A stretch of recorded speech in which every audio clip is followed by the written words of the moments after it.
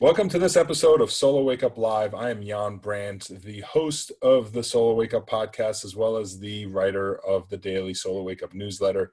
On today's podcast, we have the Director of Electricity Policy for Energy Innovation, Mike O'Boyle, who recently wrote a great report on what it would look like if the southeastern United States had power markets similar to PJM and other RTOs in working for the state consumers as opposed to just the monopoly utilities. Welcome to the show, Mike.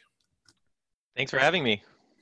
I want to kick off with kind of the obvious question. The power markets you wrote about, that you're giving some voice to the possibility of having a competitive energy market spanning the southeastern United States, create jobs, provide for cleaner air, cleaner electricity, and save hundreds of millions of dollars. Great idea. What's standing in the way? Yeah, it is a good idea, in theory. And what we really did was we used a modeler with a very sophisticated and cutting edge analytical tool that can do capacity expansion and dispatch at the same time, and has very sophisticated proprietary weather data. So it does a really good job of representing renewable production at a much more granular level than other similar models. And so we allowed it to just combine all the utilities in the region into one what's called balancing area authority. So supply and demand get balanced over that large area and optimize for cost. That's what we did, and that's kind of what markets are meant to do. And so in that way, it's kind of a technical potential study of like what's the economic optimum that's possible if you take a regional approach and just look at economics. The benefits were enormous, both for clean energy and especially for consumers and employment. Your question, what's standing in the way? Forming RTOs is never easy. You see this in the West, where they're trying to take an incremental approach by looking at an energy imbalance market. They're now expanding that to a real-time day-ahead market that's voluntary. So kind of making incremental progress. But what you need is the assent of utilities, which have monopoly market power and are not likely to want to give that up without significant benefits on the other end of that. Or you need utility regulators or legislators that feel like this is a good enough idea that they're willing to go against what the utilities want. So the political economy questions are quite complex and difficult. And then of course you need to figure out governance, right?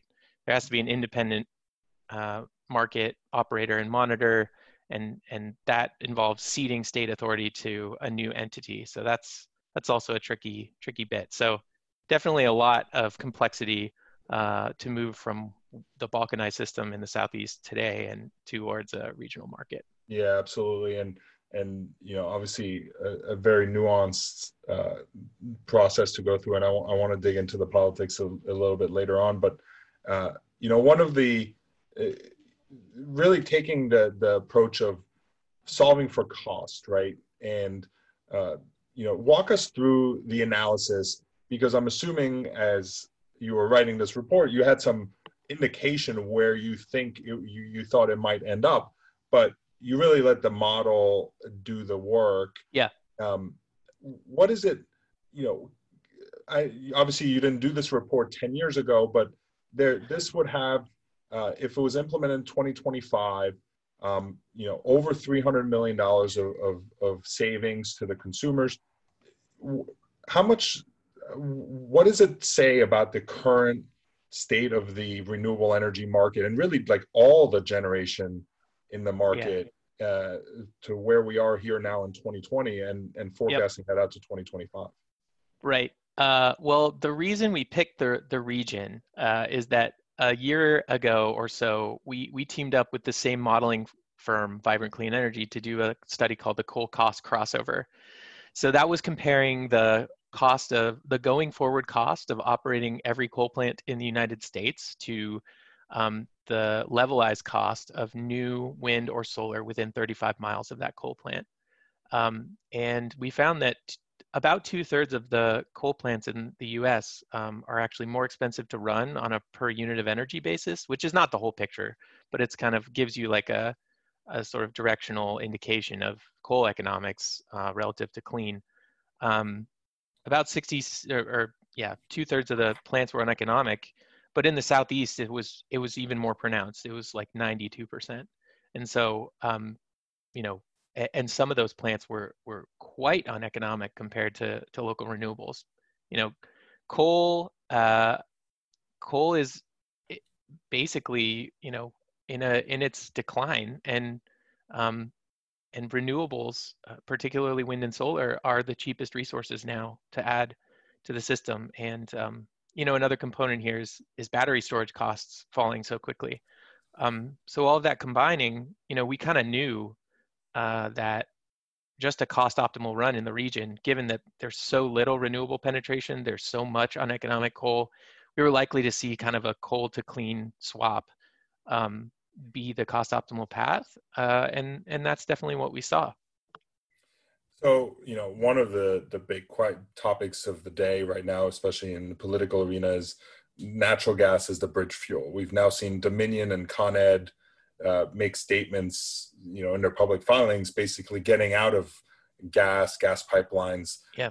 Still talking about gas as a generation fuel, but clearly sending a signal that they're not willing to own the infrastructure that gets the gas to the plants. What does the report say about gas in terms of, you know, the bridge, right? This report is, I believe, through 2040. Is natural gas still the bridge fuel, or are we past that? It depends on where you think the bridge is going. Like this report did not put carbon limits on the system. So it does build a little bit of new natural gas, but a lot less than in the integrated resource planning business as usual scenario. So, you know, if you take into account the voluntary utility commitments to reach net zero by 2050 of Southern Company and Duke, I think one of them, I think maybe Duke was 2045. And you match that up with how costs would have to be recovered for the new natural gas generation built in, say, 2035 or 2040. You know, what normally would be amortized over 30 years would then have to be amortized over 15 or 10 years. And that's a huge cost increase on an annual basis. We didn't analyze that. But, you know, I think it's pretty clear that the more gas you build now, the more you're going to have to pay later, especially if you really intend to decarbonize. So, I mean, then you get into, you know, the pipelines to supply that gas, and that those are supposed to be depreciated over 60 to 70 years. So you get an even worse stranded asset problem. So yeah, I mean, we wrote a report called "Natural Gas: A Bridge to Climate Breakdown" with an investor advocate, and kind of did some of that analysis that showed new natural gas is really a bad investment. Well, I guess that's why monopolies leave it to the ratepayers to take that burden. I see the next report, natural gas, the new bridge to nowhere. Maybe something to be had there. I mean, I've long been convinced that the utilities, natural gas was their bridge to increase rate base. It was a phenomenal idea to get rid of coal and replace it with gas, and, you know, drive up the investment dollars, knowing that within 40 years of whatever they're presenting to regulators, solar and storage would be, you know, and wind would be a far better option. But why miss out the opportunity to replace a whole generation portfolio with gas and then be able to do it again?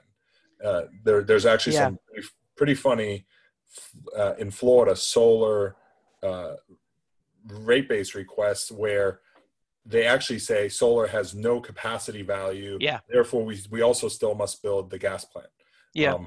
Which really goes back to probably, what I just described is kind of central to the problem that the RTO fixes, right? This competitive market doesn't let you get away with the shell game that some of the utilities run, because you have to be competitive in the marketplace in order to get the energy out.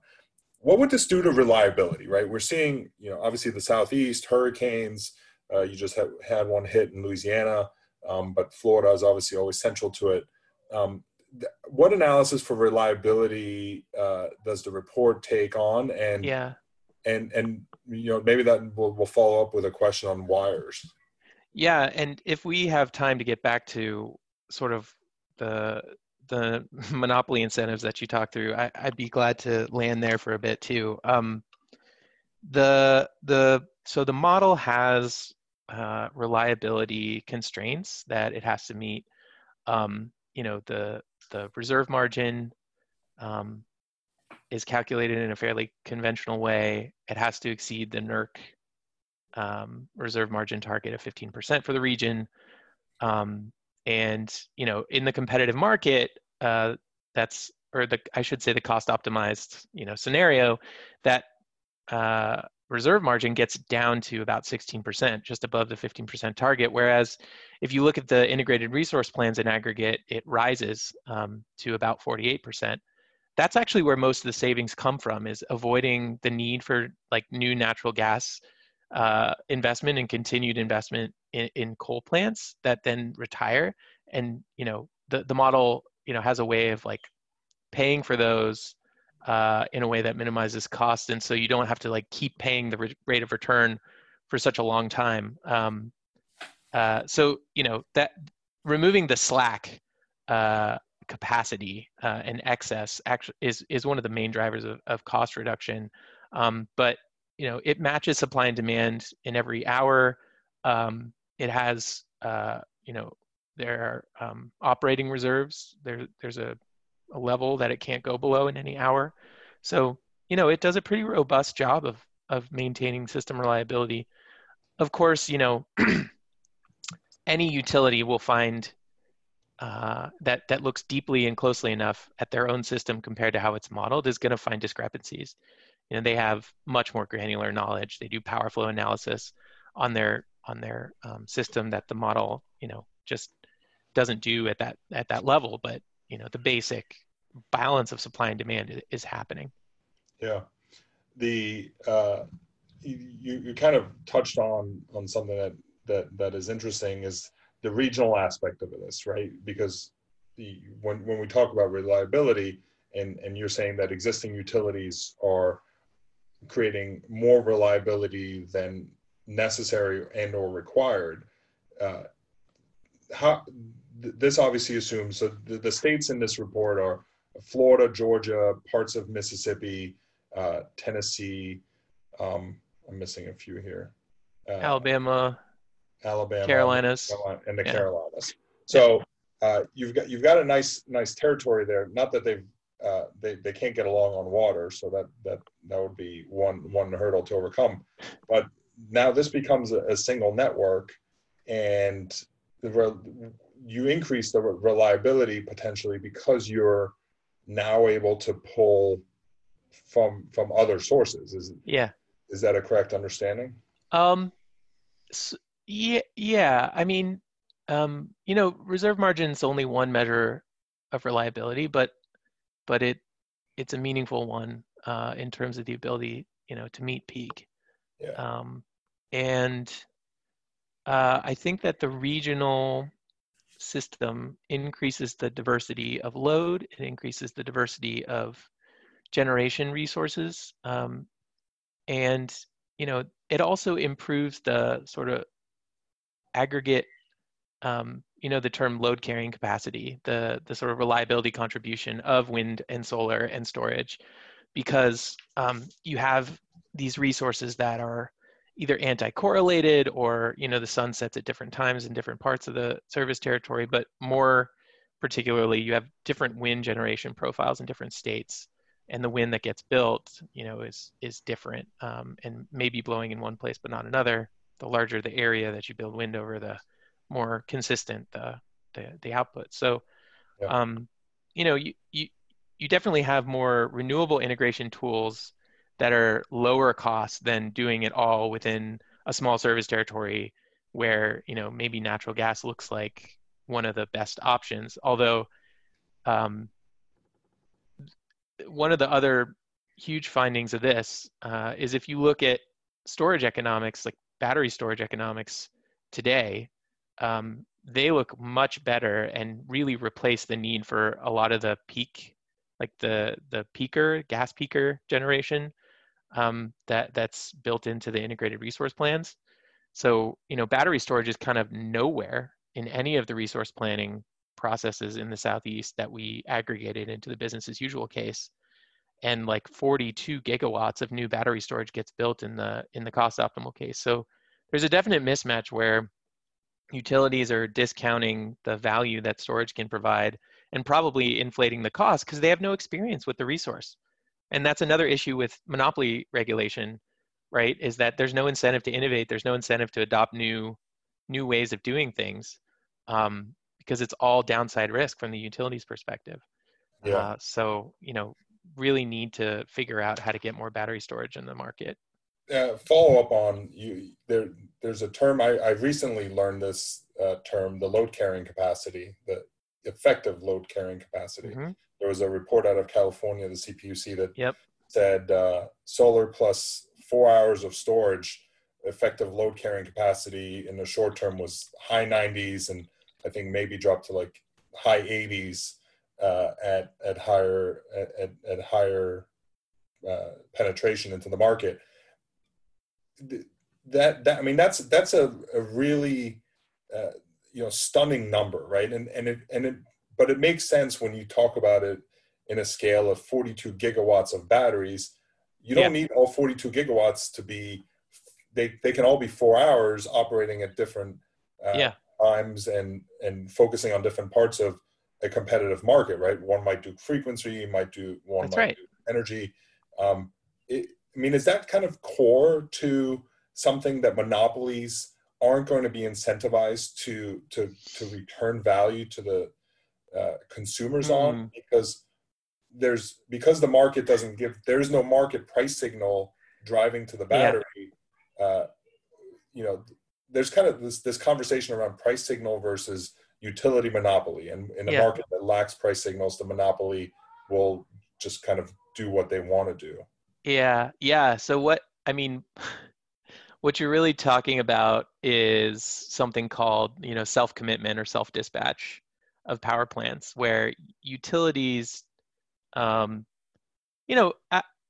don't think they are playing, well, it probably varies by utility, but they have a sort of a way to make all the pieces fit together and maintain reliability.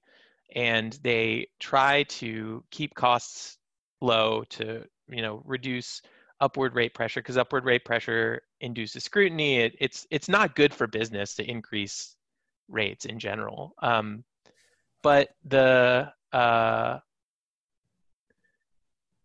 there's really no ability to look into the utilities operations and say, you should really you should operate that plant differently. You should, there's not a marginal cost approach to how the plants get dispatched. And that's something that a market ruthlessly brings. Now, that being said, some markets allow for self-dispatch, and where there are vertically integrated utilities embedded in competitive markets, you see a lot more self-dispatch of those plants. And there's a great report by Sierra Club and another by a Union of Concerned Scientists looking at the inefficiency of that, and we can talk about that. But basically, there's no transparency, right, in the vertically integrated utility about how they make decisions about what should dispatch on the margin, and then like you get these IRPs that kind of put all those pieces together behind the scenes and give you like an output. This is the cost, and that's not really satisfactory. to someone who's trying to look at like, how can we reduce costs? Because you don't, and they'll redact all the information. There's a you might great need. redaction in Duke's IRP that they just filed 2 days ago Yeah, about how often their power plants are running. yeah. Um, and it literally, the percentages are blacked out. There you go. Uh, Well, wouldn't that be nice to know? I mean, the commission can view it, right?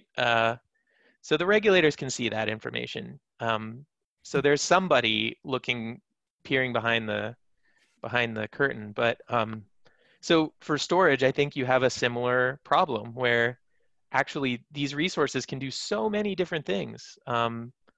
And a lot of the storage in the model is actually built behind the substation. So it's providing those same services to the wholesale market, but also reducing peak below the substation. So actually also avoiding substation upgrades and saving even more money. That's another thing that the yeah, Vibrant Clean Energy model can do.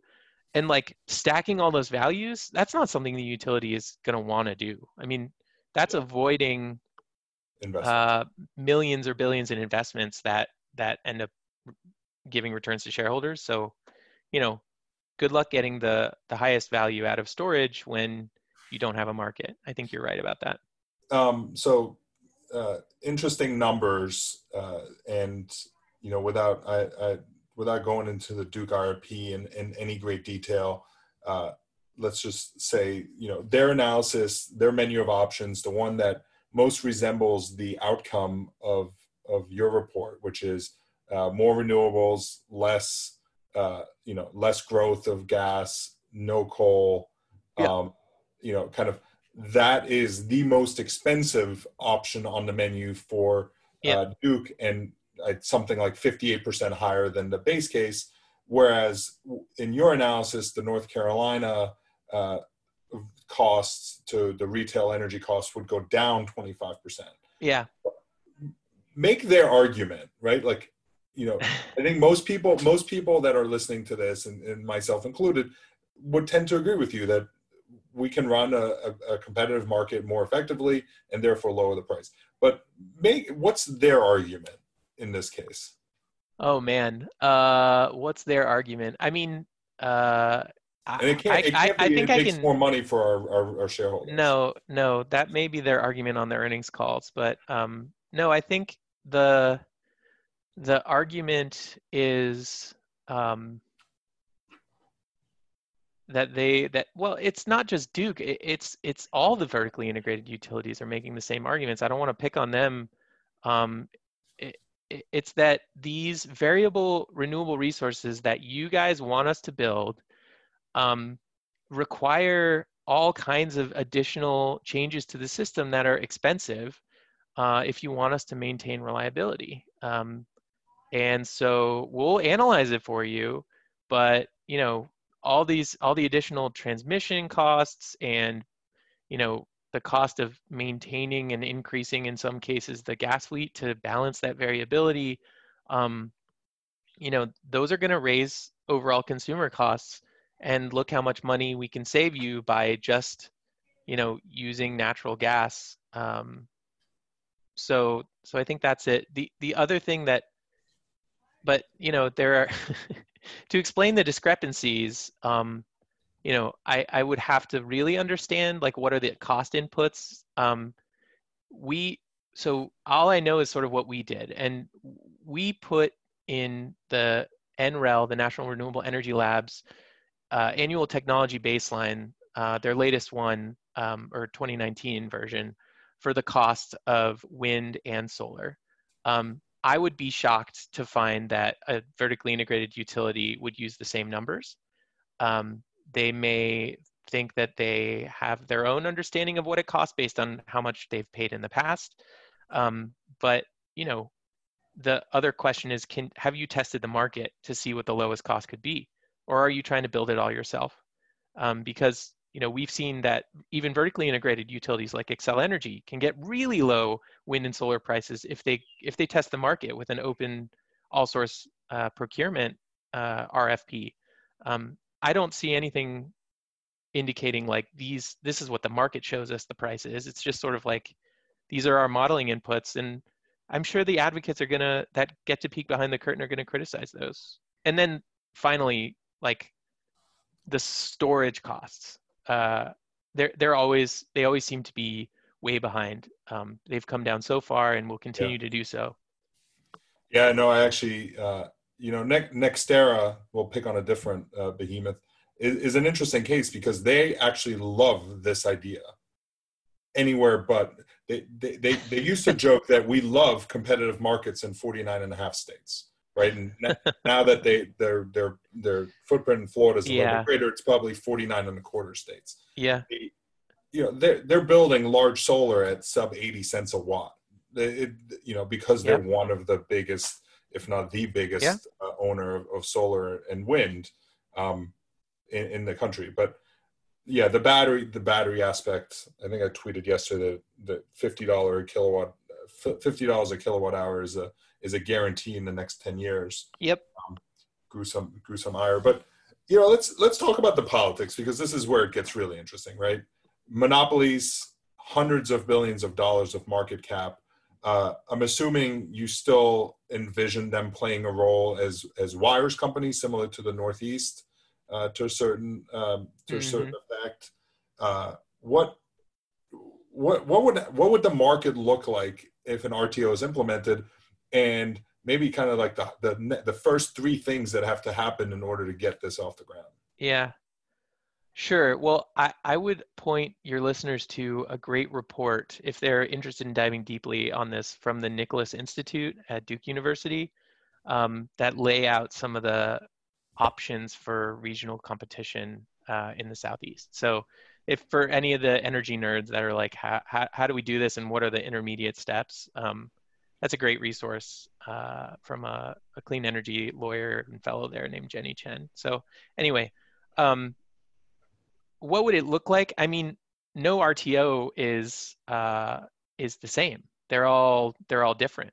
So they all have the sort of similar essential elements, but I mean, just take one of the key questions is, should the vertically integrated utilities have to divest from generation, which becomes competitive? MISO and Southwest Power Pool, the answer is no. In California, the answer is sometimes, and in PJM in the Northeast and ERCOT, the answer is yes, except for like one or two exceptions. So like Dominion, Virginia is still vertically integrated, but it participates in PJM. So so that is a first order question. And I think it's political. And it also has to do with this other question, which is who handles resource adequacy? In PJM, ISO New England, and ERCOT, the wholesale market operator handles resource adequacy. So like ensuring that reserve margin and operational reserves, et cetera, that those meet NERC standards and that there's enough capacity to maintain reliability. That's put on the states in these other markets. So in California, the regulator does this. In MISO, individual utilities do this, but then there's this voluntary capacity market if you want to buy from there. So they have like a little bit of a hybrid approach. And SPP is pretty much each state does their own thing. And the ISO just kind of makes sure it happens. So I just want to say, that RTOs in practice can be quite diverse.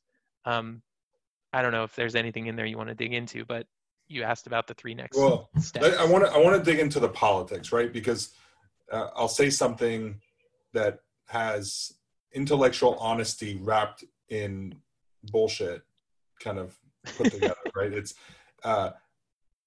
these states are largely, to me, this actually shouldn't be a partisan thing. Both sides should look at this and find some things that are off in the model and we want higher reliability or something else.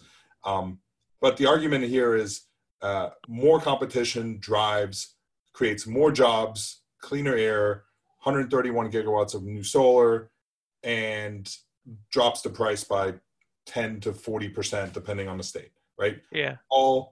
Everything that we hear every day, and I had the chair of the Florida Energy Committee tell me that in 2008, we can't do a 20% RPS because the market needs to decide what happens.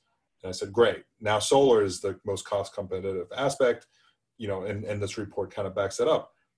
But it seems to me that these 7 states, largely led by Republicans, who are always in favor of free markets, would say, let the market decide, except in electricity where we want monopolies, right?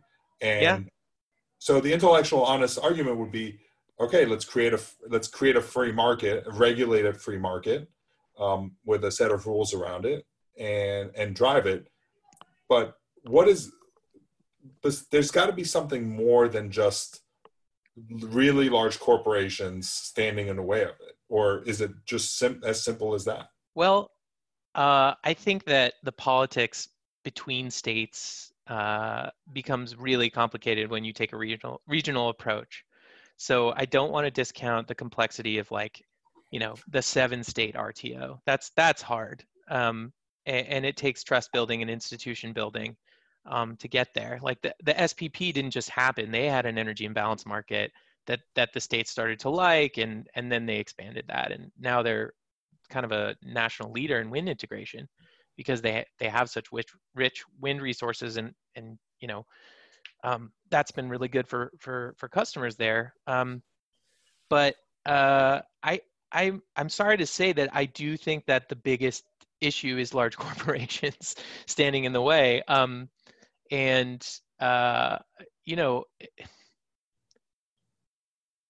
don't think that greater transparency and competition from independent power producers is good for the monopoly business model. It just,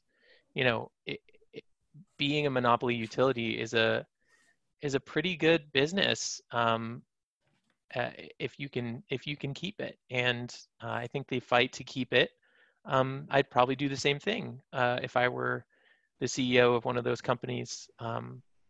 So I don't want to fault the individuals for that, but I think the onus is really on the policymakers, as you say, to push them in that direction, because ultimately they control the utilities. What's the most interesting call? Because this report has now been widely covered, right? This got enormous traction in really big publications, and which is, it's the headlines are really good, but the details have gotten coverage because there's so many good kind of bullet points in it. Has there been any really interesting outreach you've gotten that said, even from politicians or regulators that are intrigued by this? You'd be surprised how little interest I've seen from actual regulators and utilities so far. But that I think that conversation, may proceed more slowly and cautiously. But anyone listening to this that's interested in discussing the report, and there's also a companion policy report that we laid out. And Energy Innovation's mission is so to opine on and provide guidance to policymakers, sort of unbiased guidance on how to design policies well to promote decarbonization while maintaining reliability and affordability. So, but no, I've gotten zero engagement, for example, from any of the large utilities in the region. I think also there's just, with the seam happening and with so little details there, they may sort of be waiting to produce a more polished or final proposal there that then this would more accurately sort of impinge upon. Right now, we couldn't even say how this compares to the seam because there's so little detail. The thing that's missing from the seam being sort of the Southeast energy market exchange. Do you think that came out because the timing of it was strange, right? No, not a lot of people had talked about energy markets. Did they know that this was coming out? It's completely unrelated. So just coincidence? Honestly, for that to happen a month before our report release was, it kind of gave us a hook because regionalization is already kind of a hot topic in the region. We were a little worried that it would fall on deaf ears, like no one would care. But it's amazing the level of interest we've seen, and also just the findings and the magnitude of savings. I think that surprised me. I mean, we've seen, like, are you familiar with R Street? The think tank? Yeah. Yeah. So like a group like that, or large industrial consumers, they like the report. And those are not clean energy organizations. So I think there's there's something for everyone to like in this report. And I hope that the findings sort of put wind in the sails of folks that are looking at different ways to introduce competition in the region, not just an RTO like is the conversation in the Carolinas, but competitive procurement, just sort of exposing coal plants to greater scrutiny, because those things are costing people money, and they're polluting the crap out of the air and causing climate change. It's not something that we need anymore, and we need to hurry up and get rid of them. Yeah. So, I mean, headline here for the solar industry is Southeast RTO would create 282,000 solar jobs by 2040, 131 gigawatts of new renewable capacity. That includes battery storage. Yeah. And, so quite some headline numbers. The politics of it are intriguing. I did interview a state rep in Florida a few years ago, and he said the line, if the University of Florida can buy solar energy at a price cheaper than the grid, then they should be allowed to do it. And yeah. that maybe summarizes what an RTO allows you to do, as opposed to the lack of competition in the market. But Michael Boyle, Director of Electricity Policy at Energy Innovation, appreciate you writing this report and coming on and telling us a little bit about it. We'll have to have you back to talk about California, what happened, what's happening, all the fun stuff around what a market that has some monopoly, some power market, and then everything sprinkled in on top of that as well. What that looks like. It's quite a beast that we're wrangling over here. But Jan, it's been great talking with you. Thanks for having me